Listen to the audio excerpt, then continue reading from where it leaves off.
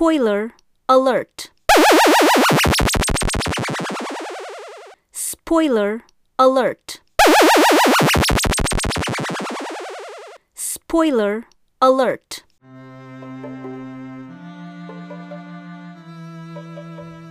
Hello, everyone, and welcome to Living a Life Through Books, the podcast about everything bookish.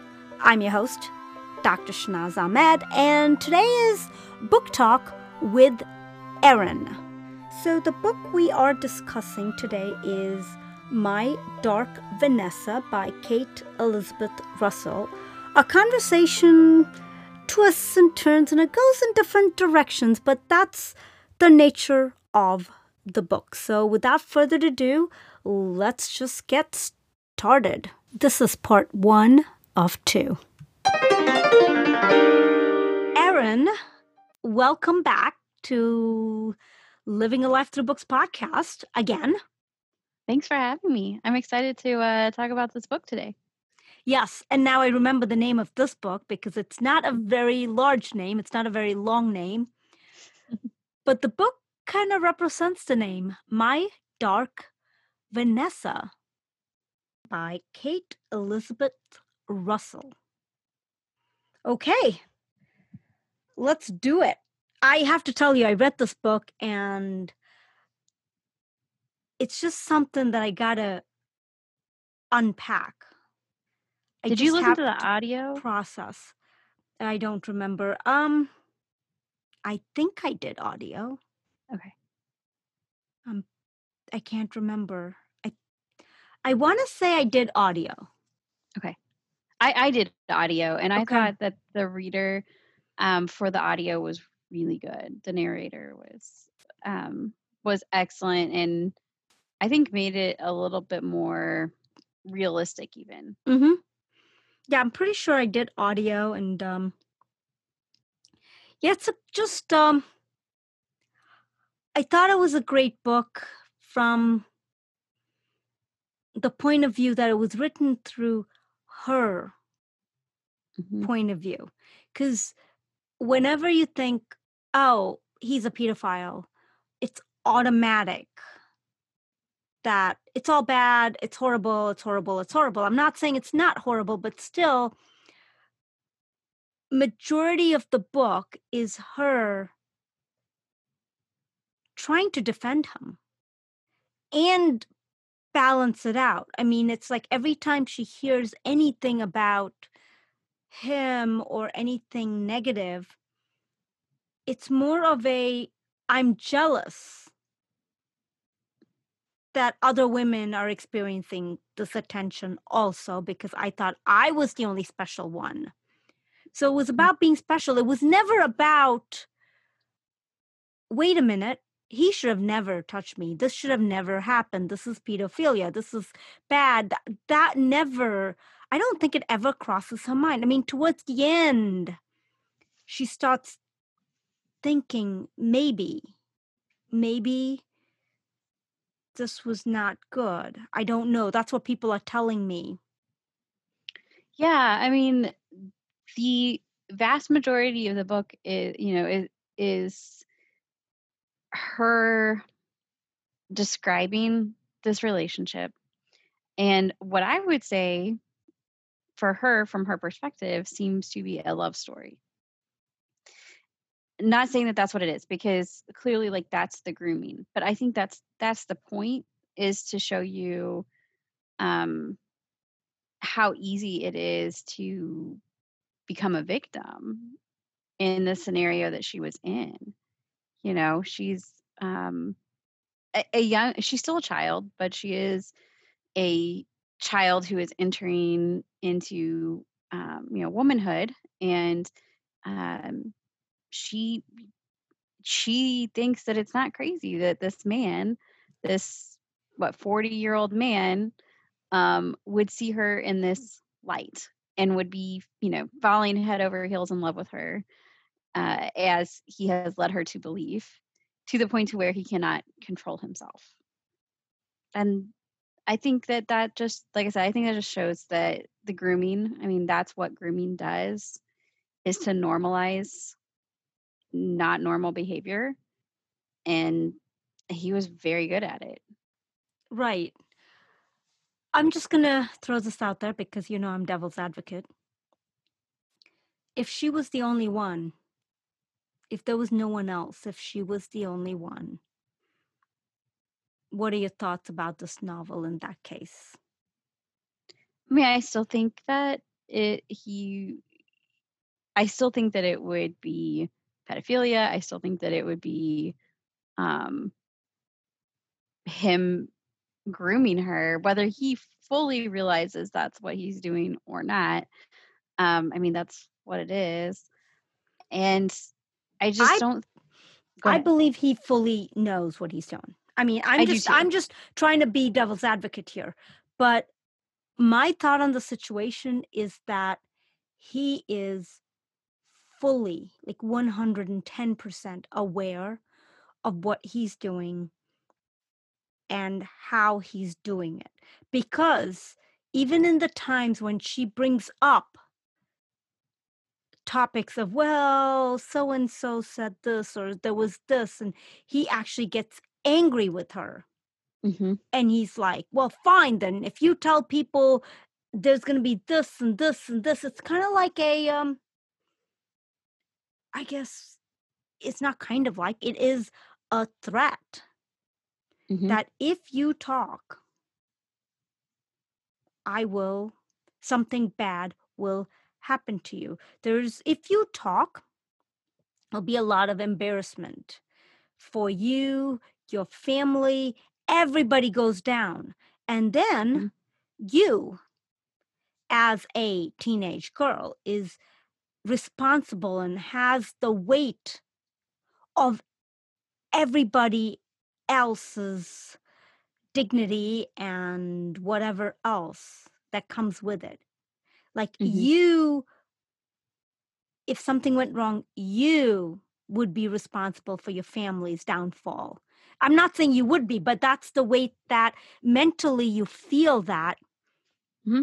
I mean, And he even tells her that if she tells the truth in the circumstance where the school does become aware of, at least to some extent, what is going on, um, he basically says, like, my future is in your hands. Like, if you really believe that I am this predator, then go ahead and tell them the truth.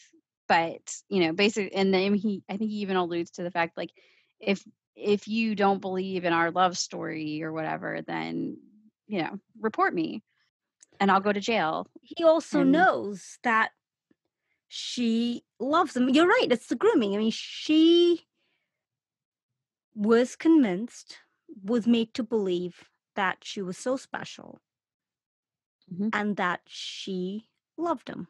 And that's it. And she couldn't get out of it. And that's why she continued the relationship even into her 20s. Mhm. And the interesting thing in this whole story is that she didn't move on. Like, even in Right. her 20s, she's going back to him. And he comes to her because whenever something goes wrong, he comes back to her.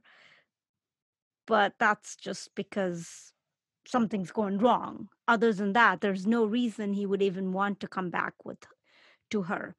But she never moved on. She never went to another man. I mean, he was her first and only for like so long. I mean, it's just Mhm.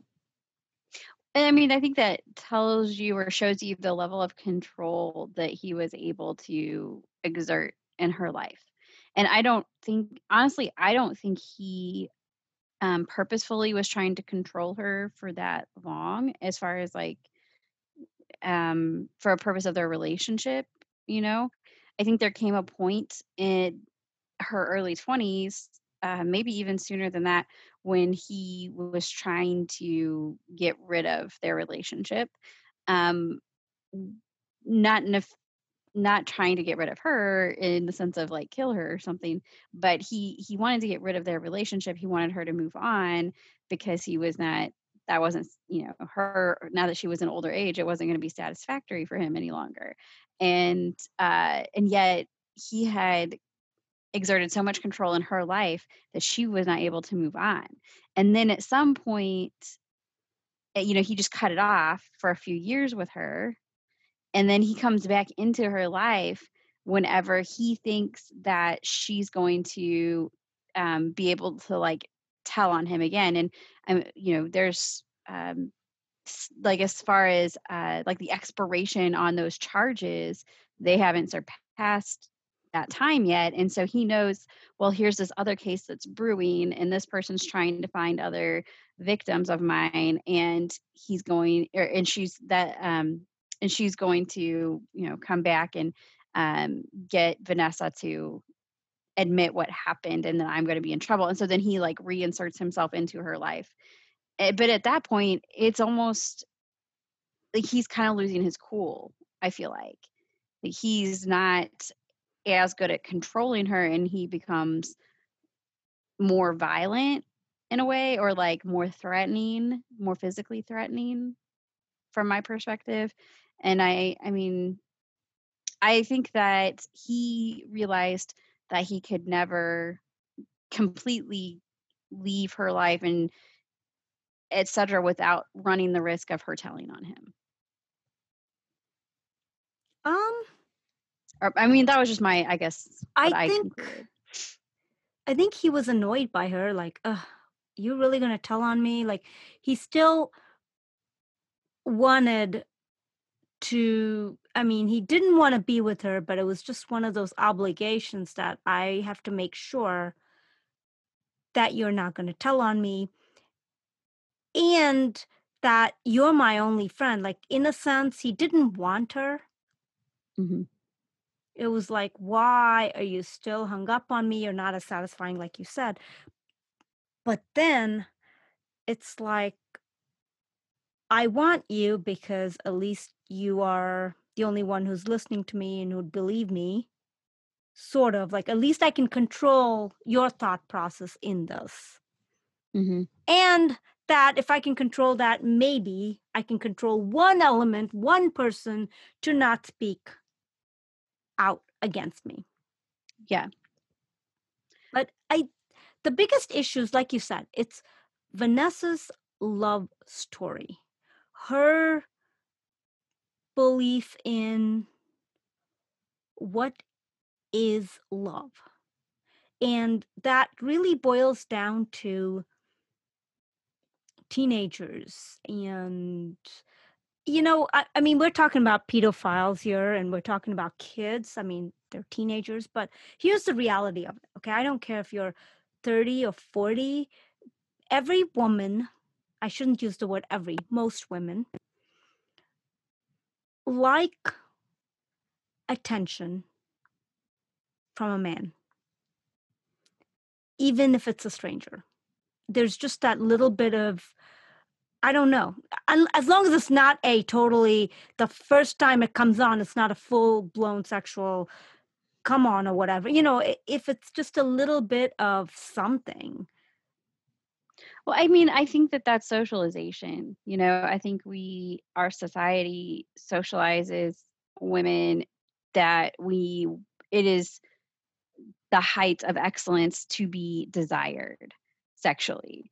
And so when you're a teenager and your brain isn't mature and your, frankly, emotions are not mature, you really want to achieve that excellence of, being attractive to somebody and having somebody's attention, whether that is negative attention or not. That's a goal, right? But that's because of the socialization that you have And in this been raised case, under. for her, it's attention from a 40-year-old man. It's like, wow, an older person who would know better was still looking at me like, wow, as opposed to another teenager. Mm-hmm. And that's the other thing, is that a 40-year-old man has more years of experience and suave in being able, I shouldn't use the word suave, but it is, in being able to sweet talk these girls into believing that they can achieve the highest pinnacle of what they're supposed to achieve, which is to be desirable by a man. Because, like you said, we're socialized to say that a woman's worth is ultimately how desirable she is to a man. There is no other worth. I mean, it doesn't matter whether you are so educated, you're so smart, you're whatever. Ultimately, your worth boils down to how much, a man desires you. Mhm. I mean, I'll tell you, I mean, forget my dark Vanessa and pedophilia, but let's talk about the socialization, our social constructs, okay? I know someone who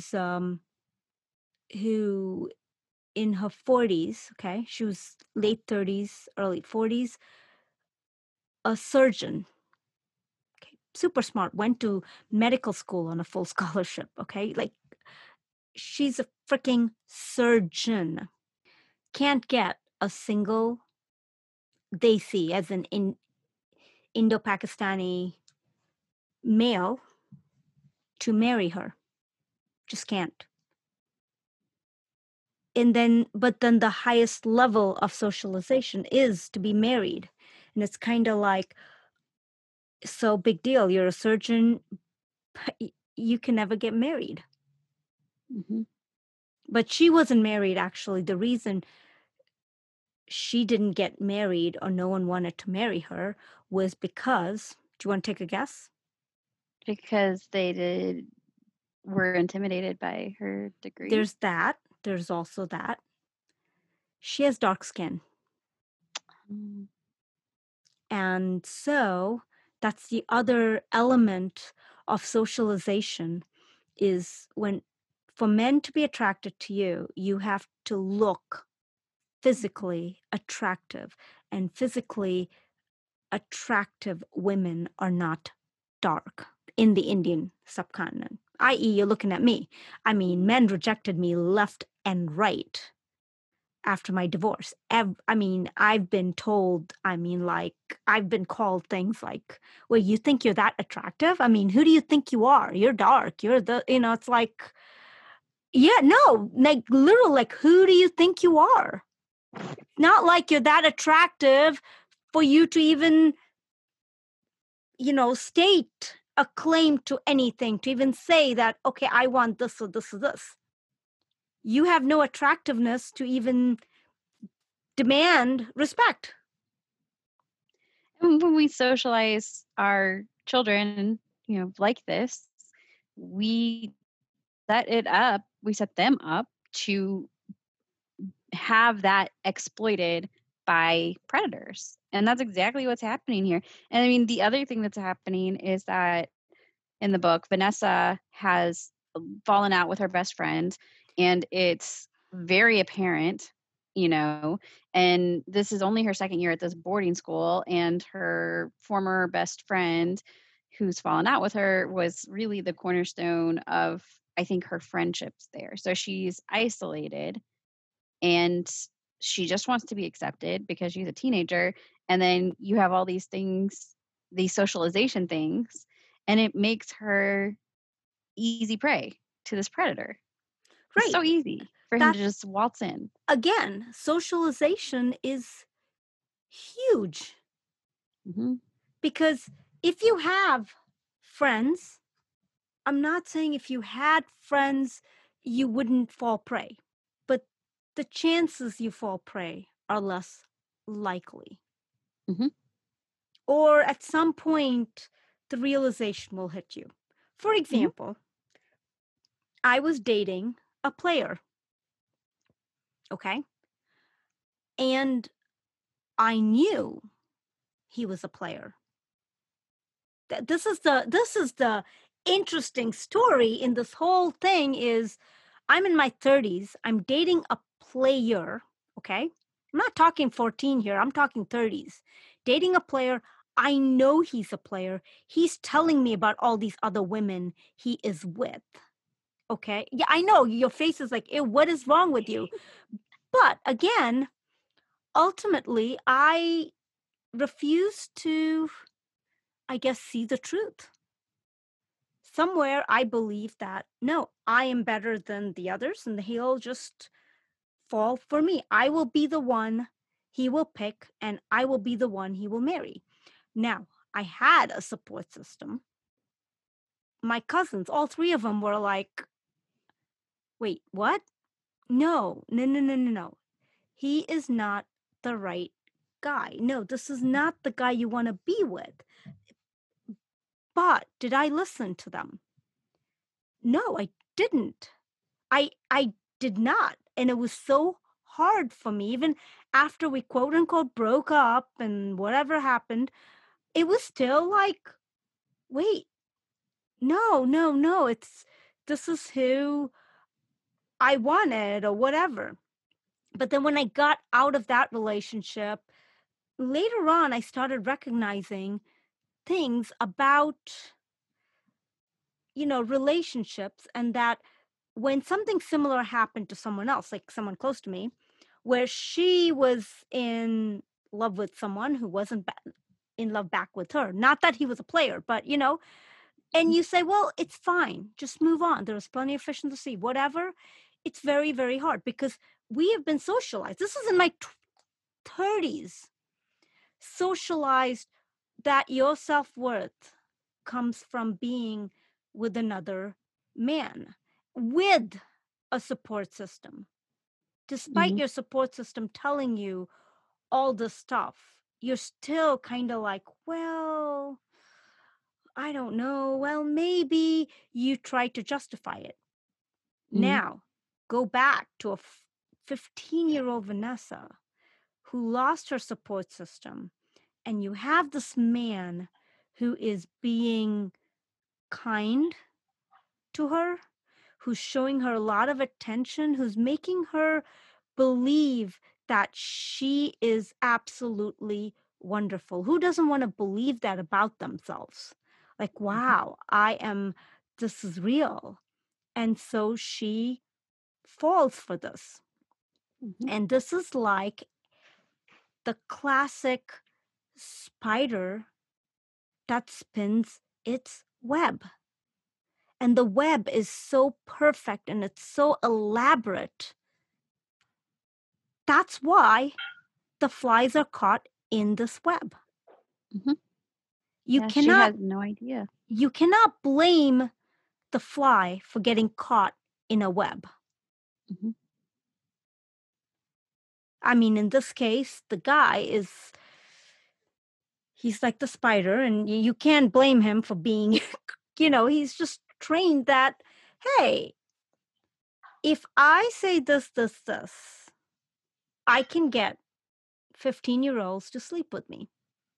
And it wasn't even just like what he was saying, but like he's even using his curriculum to us. Well, not curriculum, but like extra attention in his subject. So he's an English teacher, so he assigns Lolita, and there's that is an inappropriate relationship between an adult and a child in that book, and it normalizes it. But he teaches it from when he is teaching one-on-one. He's teaching that from a normalization standpoint instead of from a this is not normal standpoint. And I mean, I think that literature can be used in good ways and in bad ways.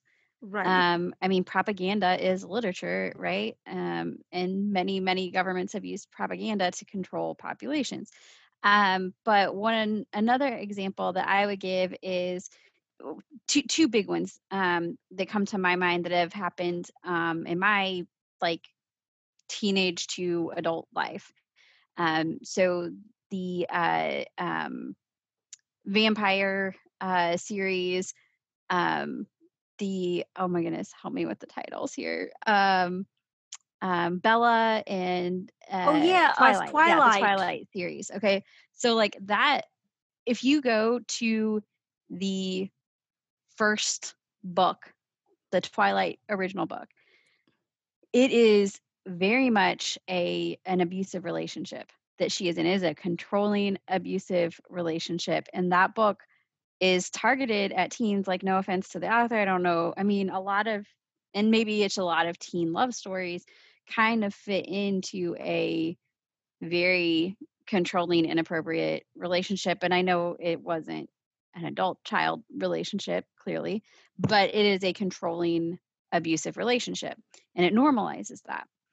And then another book that normalizes not safe boundaries is 50 the Shades 50 of Shades Grey. of Grey. And I read the first book, and then I was gifted a set. I tried very hard to get through it. At that point, I was post an abusive relationship, and it was really, really hard for me to finish that series. In fact, I did not finish the last book because it was so difficult for me. But I felt like that 50 Shades of Grey normalized things from that male perspective, that it's okay to objectify women, that it's okay to treat women in a controlling manner, to even if Because as long as they agree because to it, it's of okay. consent, because the Right. woman gave consent, which again, I will ask you what the definition of consent is. How can somebody Because, consent to that when they don't even know what they're really like getting into? right, I mean, but I haven't read 50 Shades of Grey, but I know the Yeah. premise of it. I know it's a S&M that he's Hmm. pretty much, she signs a waiver, right, to say that he could, my understanding is she signs a waiver. I don't know Yeah. if she knows what she's signing for, but she signs it saying that he could do anything to me, but I will not tell He anyone, basically and gives that her. there are codes that she can say for when he can stop if the pain is too much or whatever. And apparently women were like really getting high on the fact that he got her to that pain threshold where she actually had to tell him to stop, and they were like, oh, that was so great, and then finally she said stop. Like, okay, like that was the big, I mean, I talked, that's how I know this. I mean, that women Mhm. were like, he was doing all this and she just kept going, and wow.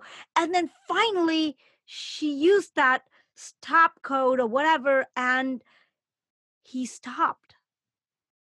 Like, wow, he is so like, the biggest thing is that he is okay. Here's the thing, the argument is that he kept to his side of the bargain, that he, when she said stop, stop. The other question I have, but So did this teacher in yes, this book, I and it's yeah, about a power dynamic is what it it's is, about. it is a power dynamic in this book, except the dynamic in this book is that her maturity level, she is Mhm. 14, I mean 15. That, yes, there's a power dynamic, but our brains are not fully able to process long-term decisions and things like that.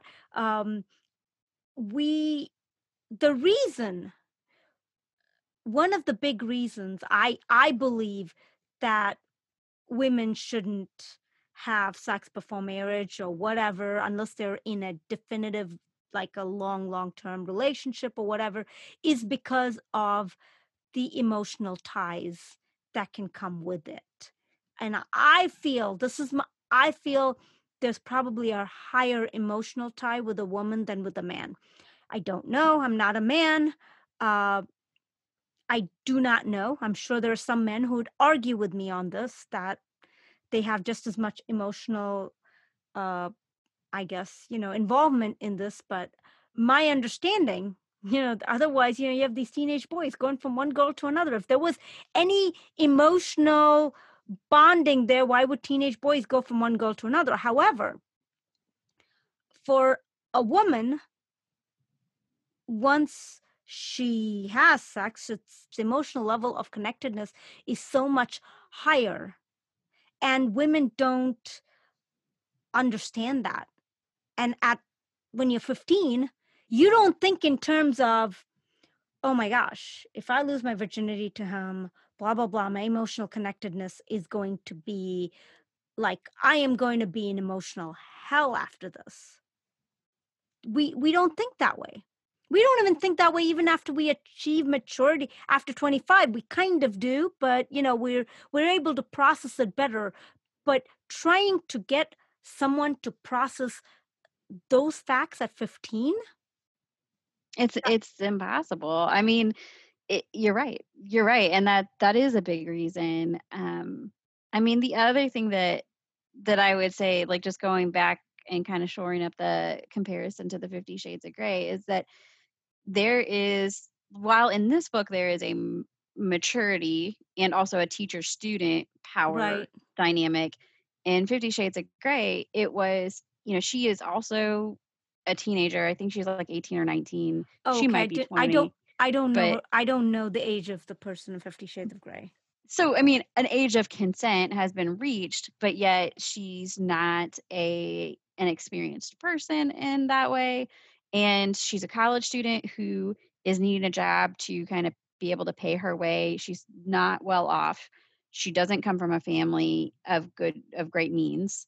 And so she is trying to find a way to stay, afloat through college, and he pays her to do this. So this is like a it doesn't really start out as a relationship. It is in a business transaction. Right. And Yeah, but then again, it's a business transaction, but it's still if it's a business transaction, then by that very definition, she's a prostitute. good point. Yes. No, I mean But yeah, I mean, you you're stated right. it's a business It is. transaction. It A is. business transaction for sex is equal to prostitution. Tell me what am I missing here? No, you're right. You're right. You're right. I mean, you simplified that for me very well. I mean, you're right. like, well, no, she's No, okay. I'm not going to argue that. Like, it's true. You're Okay, right. maybe this is maybe this is like Pretty Woman. It was a prostitute that he ended up marrying, like, oh wow, but this is not what happens. And He takes a really normal person and convinces her that this is that this is okay, and like not just this is okay, but this is what you want, and like Right. why and I think it's exploiting somebody who's in a financially desperate situation, and he is very well off. So I don't know. I just feel like there's that dynamic there, and I think that relationship is just as abusive, although maybe not technically completely illegal, as the relationship that we're dealing with in this book. But it all normalizes. You said Twilight was abusive too. I didn't. Yes. Tell me how that was abusive. Yeah, Edward's super controlling, right? Like he isolates her, Bella, from her family. I read it and years friends ago. Okay, he does. Okay. I mean, in the sense of like, he basically, he's controlling. Does he tell her she cannot be with her family and friends? At one point he does, yeah. I don't remember. At once she becomes a vampire, yes. But in the first one, he like follows her around at night and stalks her in her room. Okay, that's weird. He doesn't want her to hang out with Jacob, so that's controlling. I forget, there's like an actual, like somebody wrote an essay and like documented every single aspect and how it related to like a guide that was given to teenage girls to help them identify controlling and abusive relationships, like emotionally abusive relationships. Like he even grabs her, I think, in some of like in the first book a couple of times. He gets so angry, he goes like extreme behaviors.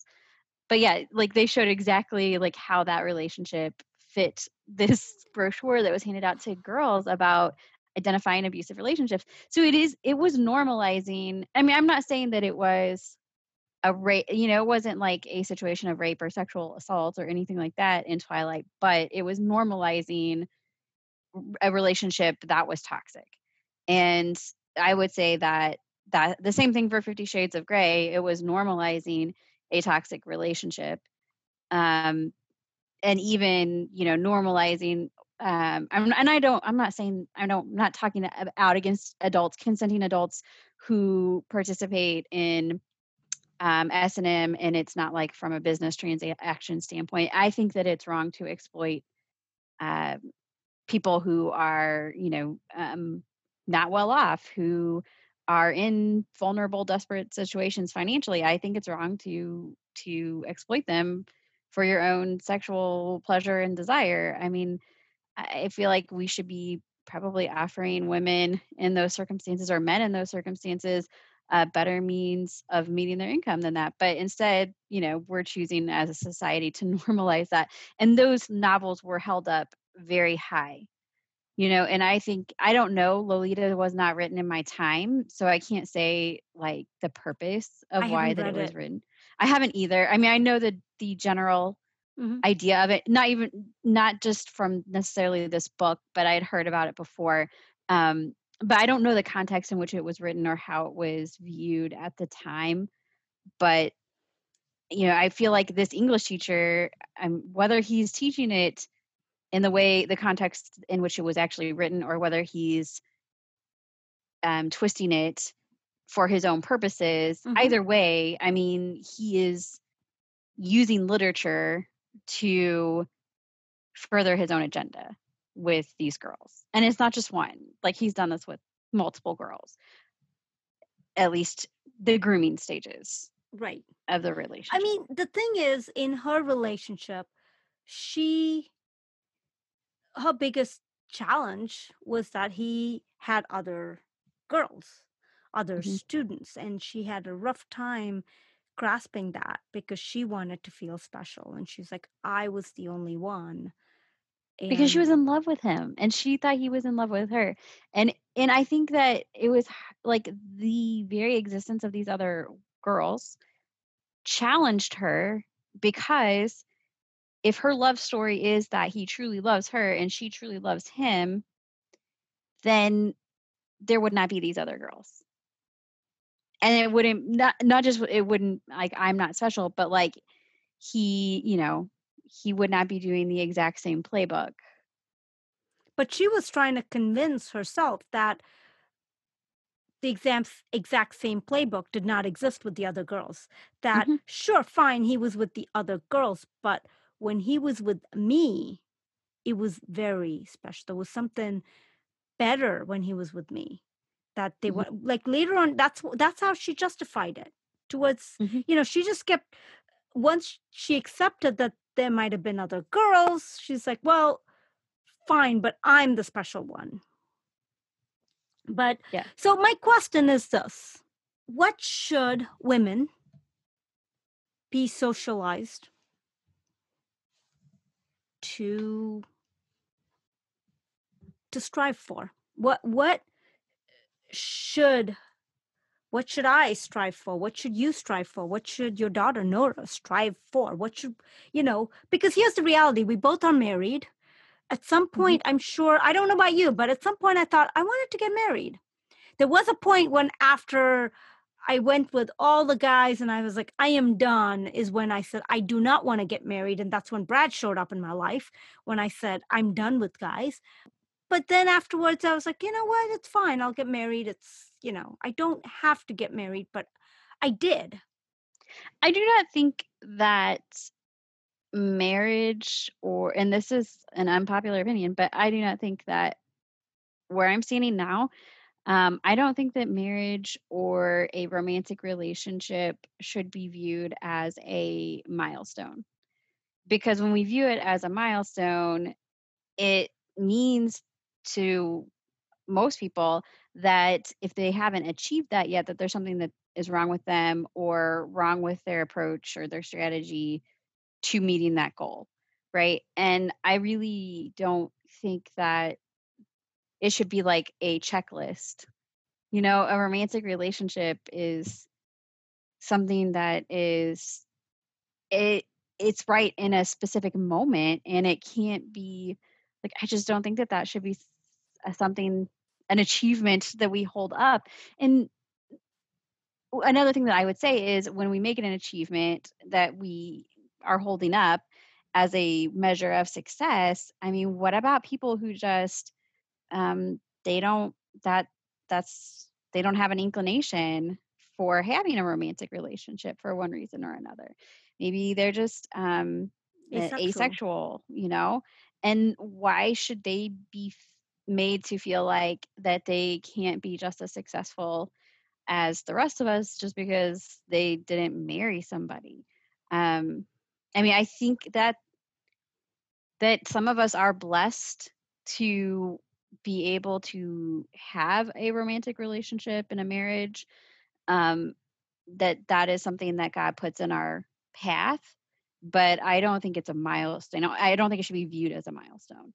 I do think that we should shift focus to things like being our truest self, or being, the best version of us, whether that means, finding a vocation that you're successful at and finding fulfillment in your life, through a vocation, or whether that means going to college and then going into a career, that might look different for different people. But I think that we should be socializing our children, whether they're male or female, to find what is meaningful to them in the way of work, and how they can contribute to the world, and how they can make the world a better place. And that should be the goal. We pretty much do that for boys, right? Well, to a certain extent. We also put the pressure on boys to find a high paying job. But should we really be putting that focus on them, right? But we socialize our female children, our girls, to, the pinnacle of their life will be to have a family and raise a family. To get the prince, that's it. Right. Like the fairy tale. What does the girl get? She gets the prince. That's it. Whatever that means. And I think that's unnecessary pressure on both ways that we're doing it. And rather than, I think just all of our children, regardless of their gender, should be raised that you need to find fulfillment in life and what makes you happy, but also contributes in positive ways to this world. Join us next time for part 2. And that's it for this time. Before I go, I will make my usual pitches and requests. If you loved this episode or any of my previous episodes, please take a moment to write me a review on Apple Podcasts. You can write me a review on ratethispodcast.com/livingalife-through-books. I thank you in advance. Please share this podcast with your family and friends and through your social media channels. Join the conversation with me on a new app called Swell. My tag on Swell is @BookishPodcast. It's an audio app for podcast listeners like yourself. You will find something there that will interest you, that you can interact with, and it's a great way to chat with me. I'll post a link to my Swellcast in the show notes. Check it out. What else? You can reach me on Facebook and Instagram on Living a Life Through Books, or email me at livingalifethroughbooks@gmail.com. My website is shahnazahmed.com. I have not posted anything there in a while. Yes, this podcast auto-uploads there, but it's something that I feel will be under perpetual construction. Or who knows, I may actually get my act together and fix it up. We'll see. I am hopeful. I have to be hopeful. We'll keep you all posted on that. The opening and closing music to this and all my previous episodes was composed by my husband, Brad Slavic. I'm Dr. Shahnaz Ahmed with Living a Life Through Books, signing off. Remember to water the seeds within you. It's time.